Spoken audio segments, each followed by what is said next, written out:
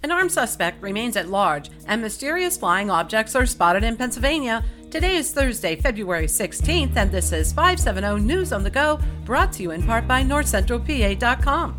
Cloudy today with afternoon showers, a high in the mid-50s. Yesterday, temperatures were a record breaker. The official high in Williamsport was 72 degrees. Residents in Lamar Township, Clinton County, were advised this morning to keep their homes and vehicles locked and secured as state police continue to search for an armed suspect.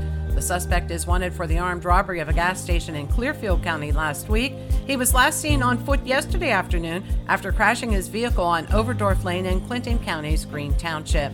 30-year-old Kelly Fry of Montoursville is accused of stealing more than $6,000 worth of merchandise from two Williamsport area Wise markets. The Sun-Gazette reports she would use the self-checkout and bag the merchandise without scanning.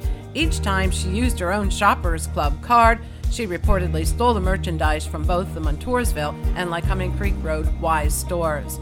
The theft of a car has 29-year-old Miranda Confer facing charges. The Northumberland woman was allowed to stay overnight at the victim's Loyal Saukville area home. When the victim woke the next morning, her car was missing and Confer was gone. Confer was later taken into custody and is facing felony theft charges, according to the Sun-Gazette. Yesterday's warm, breezy temperatures ramped up the wildfire danger. Crews were dispatched to Ridge Road in White Deer Township, Union County, Samsel Drive near Mifflinburg, and North Hill Drive near New Berlin for brush fires endangering structures. Meanwhile, fire destroyed a camper in the 3800 block of Elamsport Road around 4:30 yesterday. The Sun-Gazette reports firefighters were able to save a nearby garage. A plan has been approved by a bankruptcy court for the Roman Catholic Diocese of Harrisburg to establish an $18 million trust fund. The money will be used to pay settlements to victims of clergy sex abuse. According to the Daily Item, at least 19 priests that served churches in the mid-state were named as subjecting generations of minors to sexual abuse. Mays has purchased the Lewisburg Freeze. The owners of the Freeze announced last summer they're closing for good.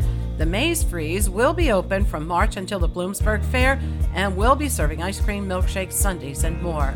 And look, up in the sky, it's a bird. It's a plane. Nope, it's more flying objects, this time in northern Pennsylvania. People in Susquehanna County spotted two little dots in the sky flying side by side.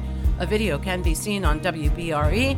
The mysterious objects come just days after U.S. military jet shot down three flying objects over the U.S. and Canada. For the latest in news and events, head on over to NorthCentralPA.com. I'm Liz Brady, and you're up to date with 570 News on the Go.